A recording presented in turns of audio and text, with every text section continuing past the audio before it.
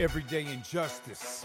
Too many wrongful convictions. Corruption has infected the criminal justice system, leaving too many people helpless, fighting for their lives. Instead of receiving justice, people suffer.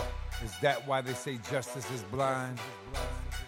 Hello, and welcome to the Everyday Injustice Podcast. I'm your host, David Greenwald. For the past 10 years, we have operated Vanguard Court Watches in California, including San Francisco, Sacramento, and Yolo counties. Our goal? Expose everyday court injustices, and now, more broadly, shine a spotlight on injustices in the entire criminal justice system, in the form of wrongful convictions, police and prosecutorial misconduct, and mass incarceration.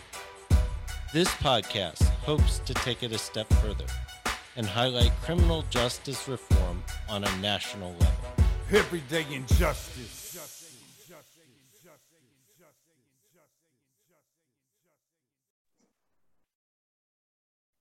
I have here Steph Liebb. He's working with the San Francisco Public Defender's Office, and next month we are honoring him as one of our formerly incarcerated. Welcome to our show, Steph.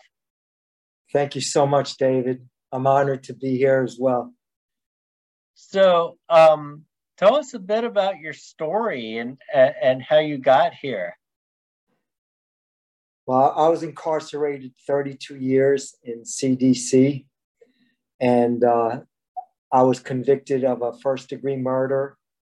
I went to the parole board multiple times during the era when there was a no parole policy, and I even won relief from the federal court at a time when they were entertaining challenges to the parole board before the Cook decision, which basically told the federal courts to stay out of the parole board's business, that there was no federally protected liberty interest in parole.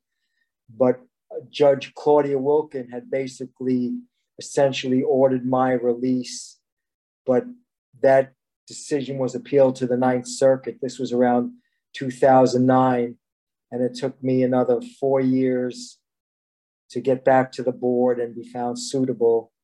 And I was fortunate to be paroled on October 30th, 2013. So I'm approaching that anniversary. And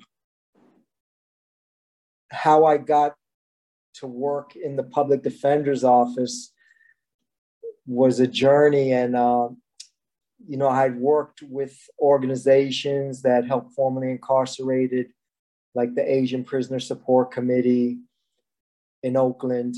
And I'd also found some intern for almost the whole time before I was hired in 2018 by the Public Defender's Office. I had interned with the Center for Gender and Refugee Studies at UC Hastings.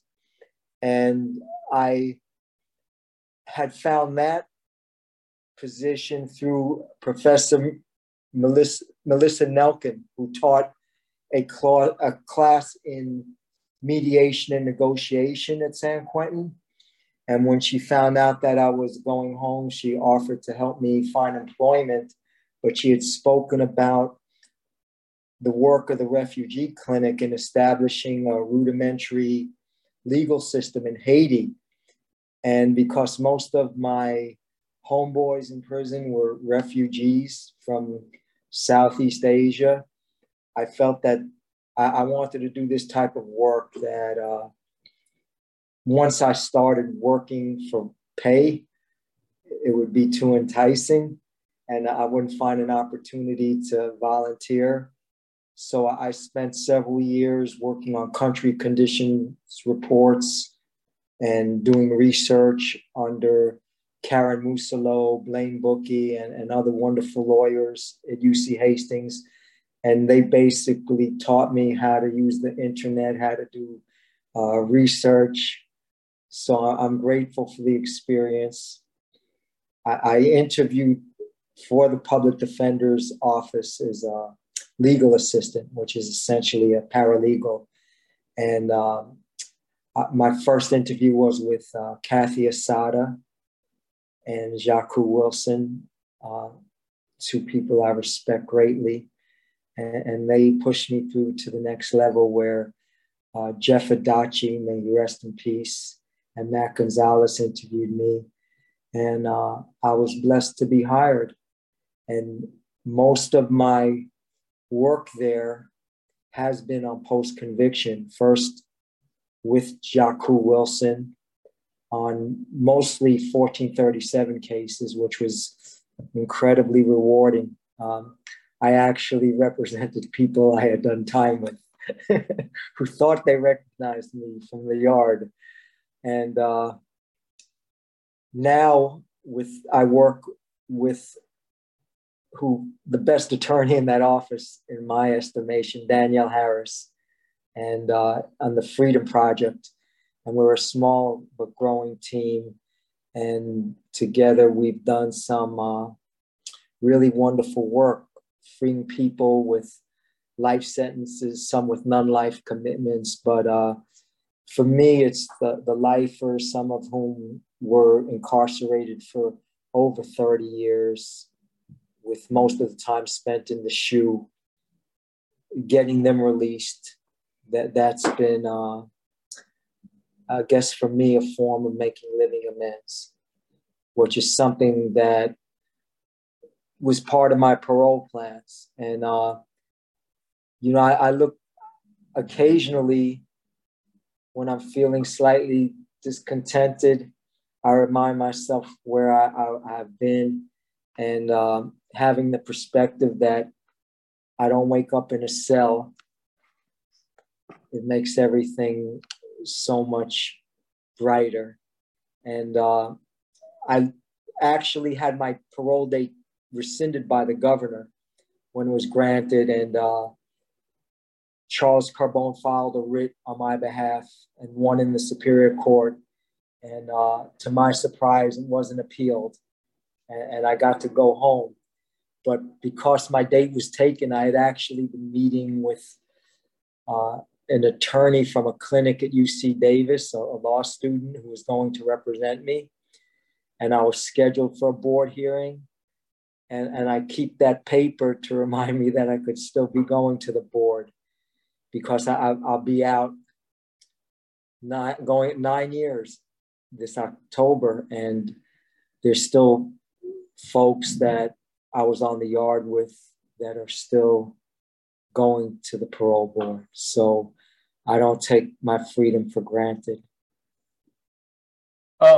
So I want to kind of backtrack a little bit. And how did you get into the situation where you ended up, with the first degree murder? Can you talk about that a little bit? Sure. I was living in Los Angeles, and I was young, I was immature, and I didn't have good anger management skills or impulse control. And I allowed conflict to escalate to a point where I picked up a knife and I stabbed my victim. And I want to emphasize that there's no justification for my acts, that my victim's family, they still live with the pain. And being connected now to my family out here, it kind of deepens my understanding of the impact of the loss of a loved one. So I know in defense work, in the public defender's office, our focus is on defense and those who are accused. For me, though, I remain cognizant and have a deep awareness of the suffering of victims. And can you also describe how you got from the point at which you were convicted to the point where you could actually be released? I mean, what was that process like for you? Well, I'm going to speed forward to the day I paroled, where they woke me up early to go to receiving and release. And I went there, and I was the only lifer paroling. It was a bunch of what we call short timers. And you sit in a cage, but it's not like the feeling when you first arrive at a prison, sitting in a holding cage. And I was really patient, and I reminded myself, don't rush this. And I really want to be present for it, for everything. And it was a very slow process. Like, there was no need for me to be awoken at like 4:30 in the morning, because I didn't leave till about, I imagine, after 8 o'clock. But, you get processed out, get put on a van, and you pass the same yard where I ran laps every day and exercised and walked. And then there's multiple checks. And I remember thinking, this is so easy. This is so easy. What took me so long? What took 32 years? But what took so long for me was I was in prison, and I started out in Old Folsom, which is a level 4. And my first day on the main line, I saw somebody stabbed to death under a bench pressing. And it was such a stark environment, like reminded me of a medieval castle. And I remember thinking to myself, and I was in my early 20s, I'm not going to live long, but I'm just going to do my time the right way. And there was no hope for release. And from Folsom, I went to other prisons. I ultimately was put in administrative segregation on charges that were ultimately dropped, and I served about 3 years in Corcoran SHU. So I came out of the SHU with a really bitter attitude towards CDC, and but I felt like powerless to fight them. Although while I was in the hole, I did help people file administrative appeals. I did testify in federal court in Sacramento for the prison law office in a lawsuit about mistreatment of AIDS and handicapped patients, which was part of the reason I was put in the hole, was because I was helping someone who worked in the clinic address the mistreatment of people with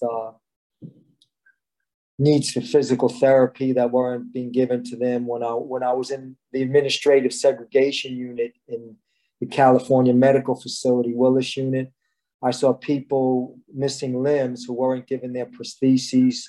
The beds there were concrete slabs, so they had no way of getting off of them, and they had bed sores.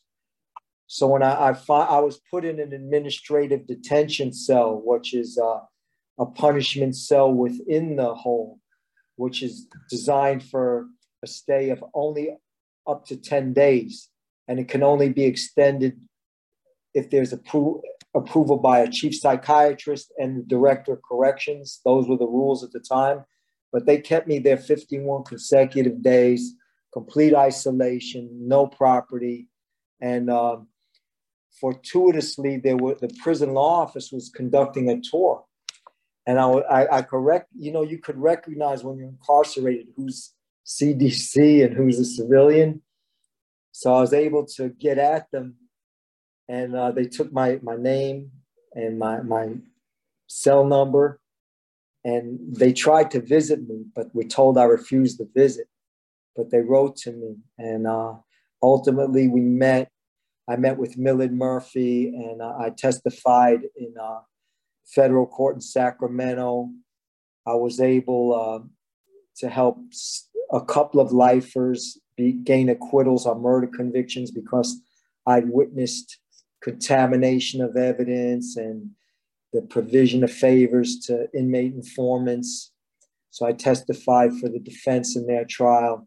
So I became an enemy of CDCR while I was in administrative segregation. So they transported me, special transport, to Corcoran SHU. The times when I returned out to court, I was put back in Willis Unit, and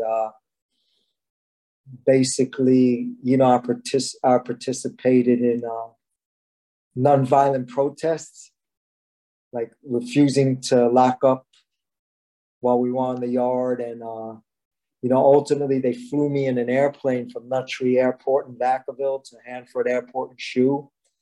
And they put a lot of stuff, what they call in my jacket. Your jacket is your prison file. They said I was very assaultive to staff. So I was basically most of my time in Corcoran, I was in not only waist chains, but leg shackles whenever I was escorted. I was there during the era of the gladiator fights. And, they try to put you in provocative situations on yards. But,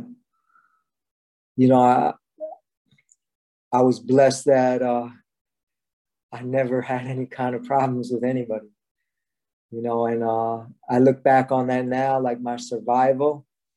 I have a homeboy I did time with, not in the Shoe in Corcoran, but we did a lot of years together in San Quentin. And he lives in San Francisco. And I said, Rico, it's just amazing. Like, we used to kick it in the chow hall. We worked in the kitchen in San Quentin together. We used to kick it there. And now we're both out here kicking it in Yerba Buena. And it's just amazing how we survived, because the era when I was in prison and like today, it was very violent, particularly the Shoe. So how I got here, like for me, to just be straight up with you, it's my higher power. Like, I can't attribute it to, being extra tough or smart. I was the first timer going in, and I came in with no tattoos. I don't have any now. And I was able to program my last year as a Quentin with the Asian and Pacific Islanders, but I was embraced by the Northern Mexicans. I celled with BGF and Black Muslims. So I was able to, in a very racialized environment, I was able to transcend those lines. And there, a lot of people say it's impossible. Well, it's difficult, but, I know it's not impossible. And it's not that I didn't ever have conflicts, but for the most part, I was able to avoid them. And just living and breathing, for me, it's a miracle when I really think about it, Dave. Sounds like it. So, and it sounds almost like a miracle that you were able to land where you did after you got released, because so many people struggle after, 32 years of being incarcerated. And you were able to, I would think, end up in the perfect place, right? Well, I want to say this to anybody who has a loved one who's incarcerated, who's going to come out, hopefully one day, if not soon, or to anyone who's formerly incarcerated. Hey, it was a struggle for me. I have a younger brother who works in the financial markets, and we were close. And when I came out, like, I talked to him, and I tell him, I say, hey, the stress out here, it's unbelievable, and he said, but everything you went through. I said, it's real easy in there. It's black and white. You only have a few decisions to make. Like, it was overwhelming for me. I remember, like, going with my niece to get her a smoothie in Oakland, and I was all frazzled. I couldn't figure out where the line was. And I'm so sensitive with prison culture, not cutting in front of the line or disrespecting anybody like it was a major thing. I said, no, that's not the line. They weren't here before us. And just all those kind of adjustments, getting where, no matter what you make, unless you're in that top echelon in the Bay, it's tough out here, just the rents, the cost of living. So Yeah, I'd rather have those problems. You know, I'm grateful for these problems, but it wasn't an immediate type of success. And even to this day, like, I don't take it for granted. That's why, like, you know, there's a part of uneasiness, like being recognized and getting honored, because I have homeboys who did life sentences that were so solid in there, and for a little while out here, and they're back in again as lifers. So I don't take it for granted, you know. And all I could say is that one quality, like, I will recognize in myself is perseverance.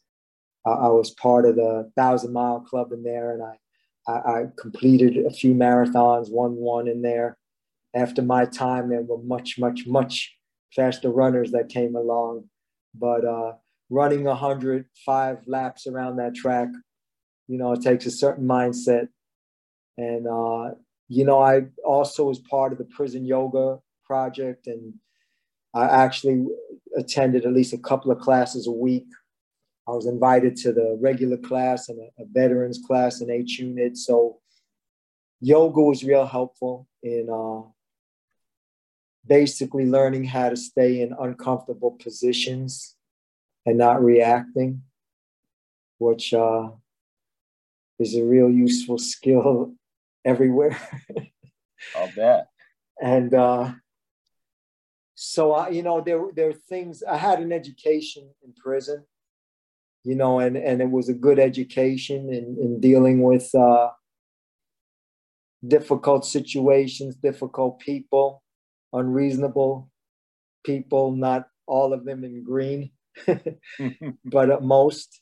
So, you know, a lot of things, I mean, I do encounter things that test my patience. You know, I'm human.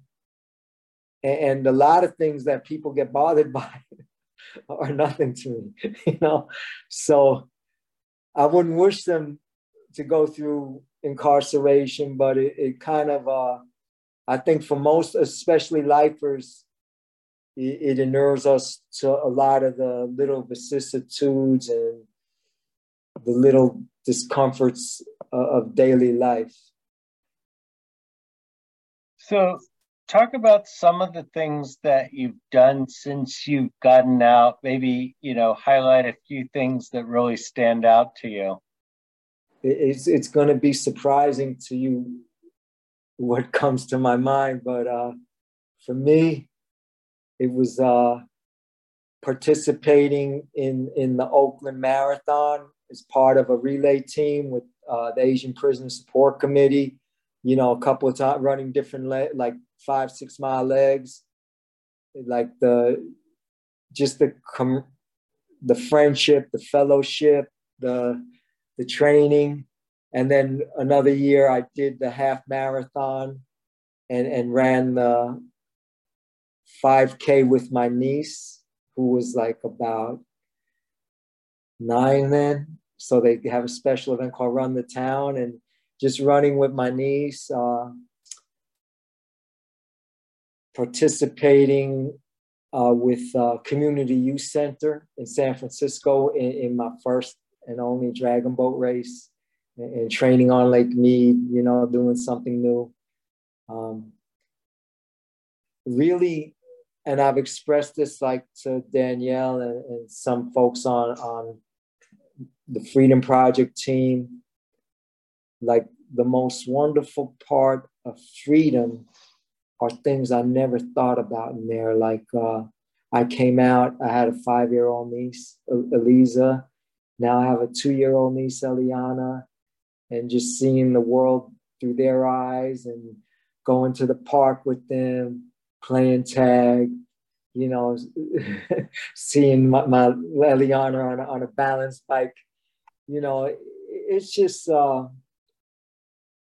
it takes all kind of stress and anxiety away from me. And I mean, going through this COVID the last 2 or so years, I remember I was, you know, I used to go the office had a yoga class twice a week. Teachers came in, but when it was canceled, sometimes I'd go to a class of yoga to the people on 16th Street before that was shut down. And I remember I was trying to go to a class, and that's when the city announced the shutdown.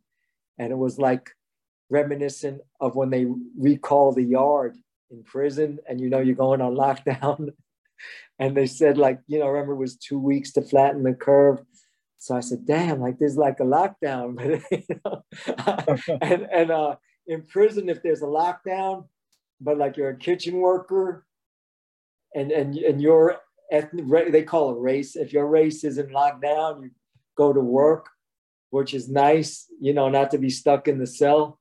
So I was saying, man, I hope I'm not stuck, in the apartment. I could get out to work. And but just that my sister was pregnant during that time, and I had to isolate from my family because of this COVID.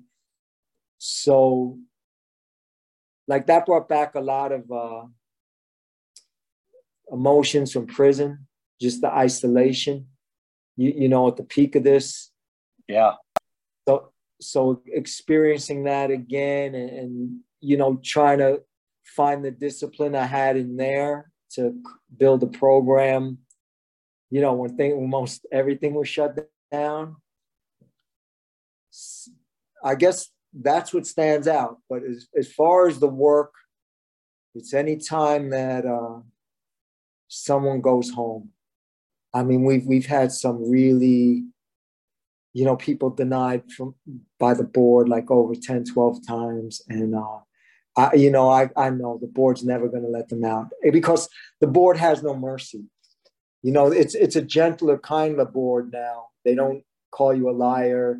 They don't disrespect you, but they'll deny you unless you fit their criteria.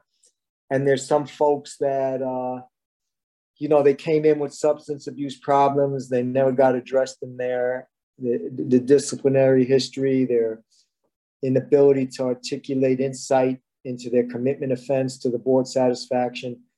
You could pretty much tell that they're not going to make it out through the board. Some of them in their 70s, even 80s. So when we're able to get them out through resentencing, that's another miracle. And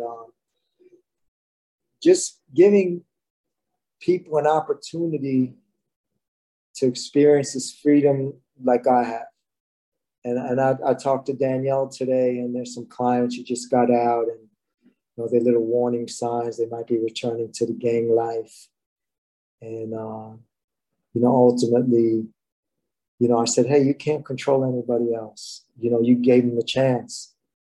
And I heard Judge Conroy did a couple of resentencing of lifers who did like 30 years, around that range, give them a little lecture before he cut them loose, saying, you might have even been in court for some of these where he said, this is the first day of the rest of your life, and it's up to you what you do with it. And it might have seemed a little stern, but I imagine for the person on the precipice of going home, they just felt relief, and those words didn't sting, and they might have been a good reminder, because although the stats, the recidivism for lifers is very low, but there are, if you look at the board hearing schedules, there are hearings for folks that have been lifers that have been violated, and once you go back in, it's very, very hard to get out again because the board feels that you fooled them. And then the perception on the yard is you had a chance and you blew it. You're making it harder for me to get out now. And I can recall when I was behind the walls, like certain cases, like the polyclass case, Richard Allen Davis, there's among a lot of prisoners, there's a resentment. Like, you just made it hard for everybody. And, now with this new regime, with the DA and a governor with presidential ambitions, it's starting to tighten up a little as far as resentencing and pardons. I had a homeboy who was still in there when I paroled and finally got a date, got paroled to ICE custody, and they put him on a plane to Cambodia a few weeks ago. The governor wouldn't pardon him. And he never spent a day in Cambodia, doesn't speak the language. So things are changing, not for the better. So we're almost out of time here, but can you describe a little bit what the Freedom Project is? Sure. The Freedom Project works on all types and forms of post-conviction relief, whether it's under the various penal codes for resentencing, like now 1172.6, 1170.03, general resentencing, whether it's getting rid of enhancements that are now discretionary, and even providing preparation and representation at parole hearings in certain cases. So it's basically about getting people out of prison. And then the other part is through really talented reentry specialists and social workers on our team, making sure that they not only could succeed out here, but thrive by getting them placed into housing that's not another form of jail like 1170 Taylor, providing them every resource that we can access for them. And then one final question, and I got to ask, what was it like working with Jeff Adachi? I could tell you what it was. I worked with him on jury instructions for one case.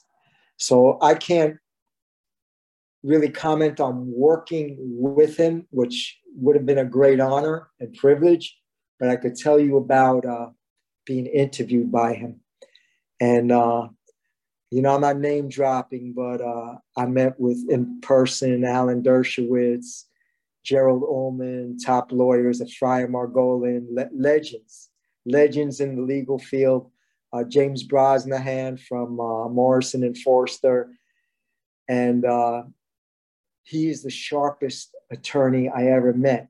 And just a quick example, he was asking me about anything creative or innovative I did working in law out here. And I said, yeah, I used a duress defense on someone with a DUI because the cop told them to move the car. Well, and then charge them. And he says, do you know the elements of the duress defense? And I did not, but he had them at his fingertip. And he was an incredibly charismatic, creative individual. And, it was a loss, of course, first for his family, but also for the public defender's office and the community, because he was a champion for the powerless. Well, I want to thank you, Steph, for sharing your story. It's an incredible story, and I unfortunately feel like in the half an hour that we had, we're not doing it justice, but at least people get a little bit of sense for what you've been through and what you're doing. Hey, thank you so much, Dave. You have a wonderful weekend, and thank you, everybody, for listening. Thank you to George Powell and Norman Mousequake Barrett for the use of our opening, Everyday Injustice. You can see more of George's music at www.justiceforgeorgepowell.com. That's Justice for George Powell, all one word, .com.